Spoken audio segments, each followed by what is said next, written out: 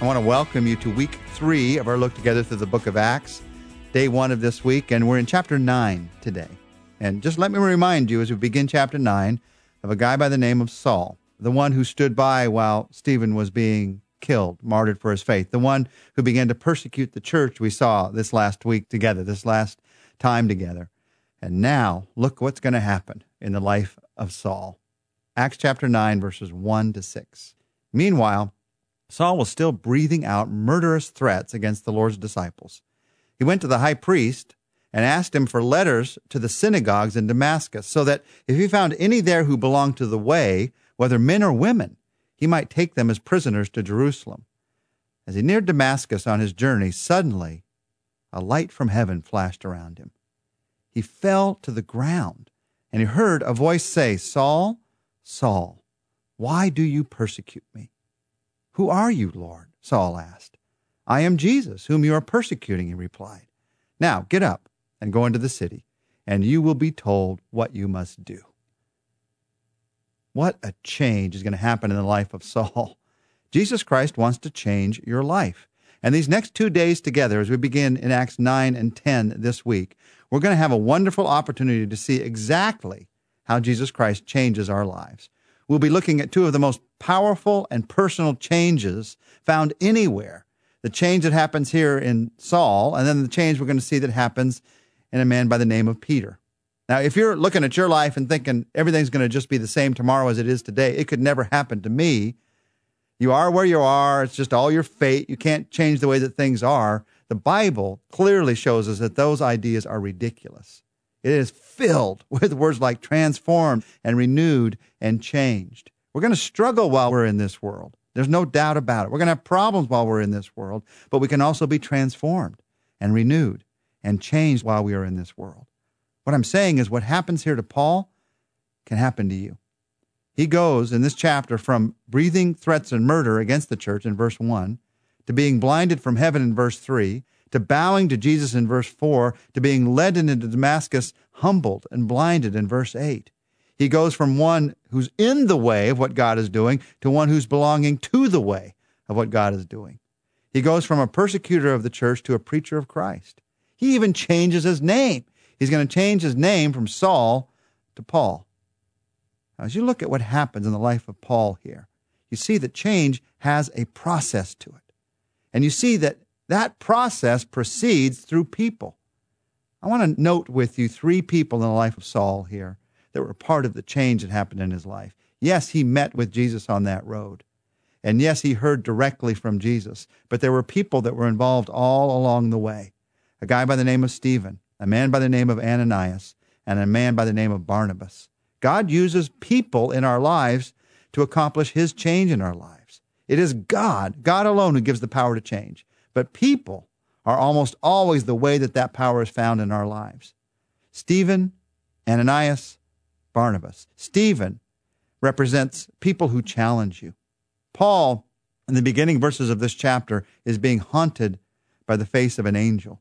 He looked at Stephen's face and it had shone like an angel, and he didn't understand why, how he could have that kind of conviction and love and compassion, even in the face of death. These people who challenge you, they might make you mad. They might make you sad. They might make you feel like, I don't really belong here. They often make you feel uncomfortable because you're being challenged to be something new. Paul is angry at the beginning of this chapter, but it's an anger that's not born of pure conviction. It's born of a creeping feeling that he just might be wrong and that these followers of Christ might be right. Now, who is it that might be a challenge for change in your life? It might be somebody in your small group. And you might even feel angry with them at times because of the challenge for change that God is bringing to your life through their life. Jesus calls it here in one translation, kicking against the goad. You're kicking against God's direction in your life. A goad is God directing in your life. You use a goad to direct an animal, and God directs us. And if I don't want to go in that direction, I come up against the sharp point of the goad. If I go in that direction, I feel at peace. Do you have someone like that in your life? A person who can really challenge you. God uses those kinds of people. He uses a second kind of person in our lives, an Ananias. And that is a representation to me of people who heal you. Listen to what happened beginning in verse 10. Paul is going into Damascus, a blind man. In verse 10, in Damascus there was a disciple named Ananias. The Lord called to him in a vision, Ananias? Yes, Lord, he answered.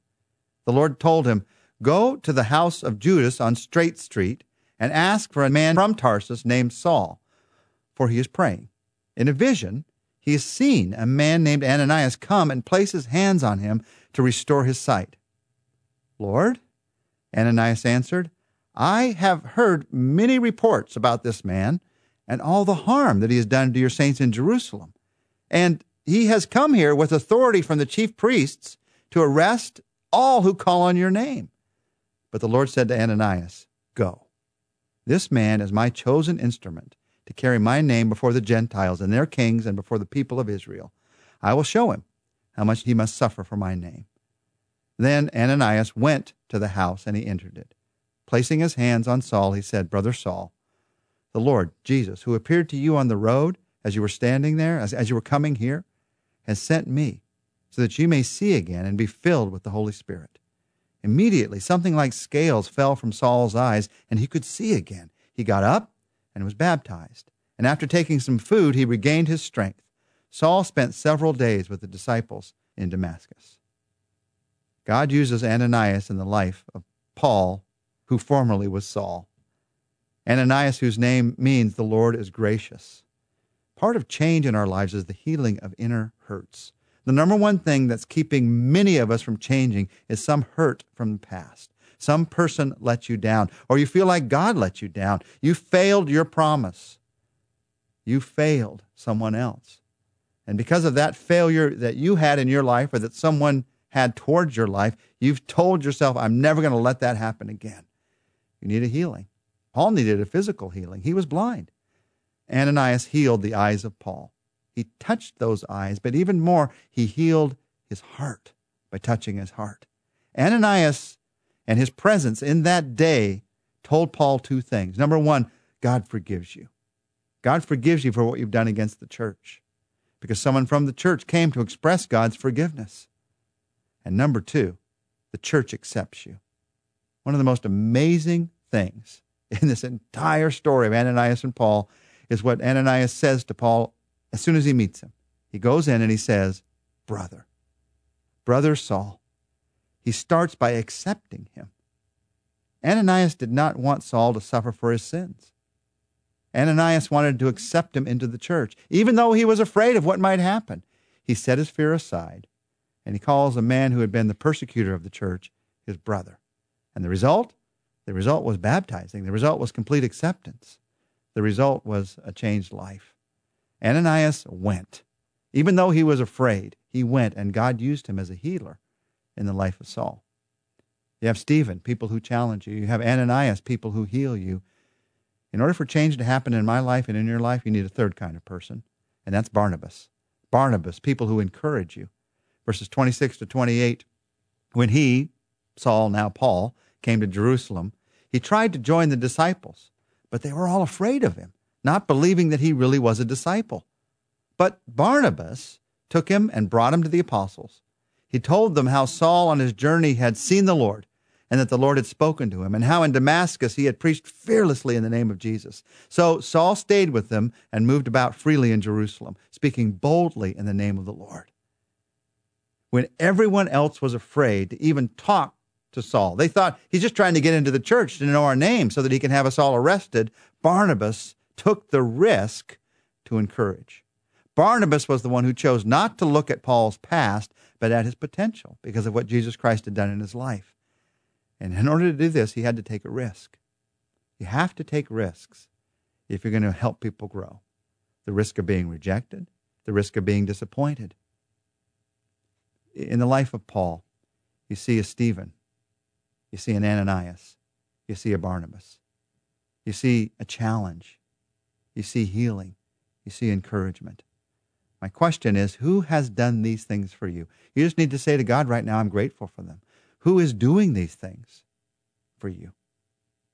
This chapter ends with a story of how God is continuing to work miraculous change to the life of Peter.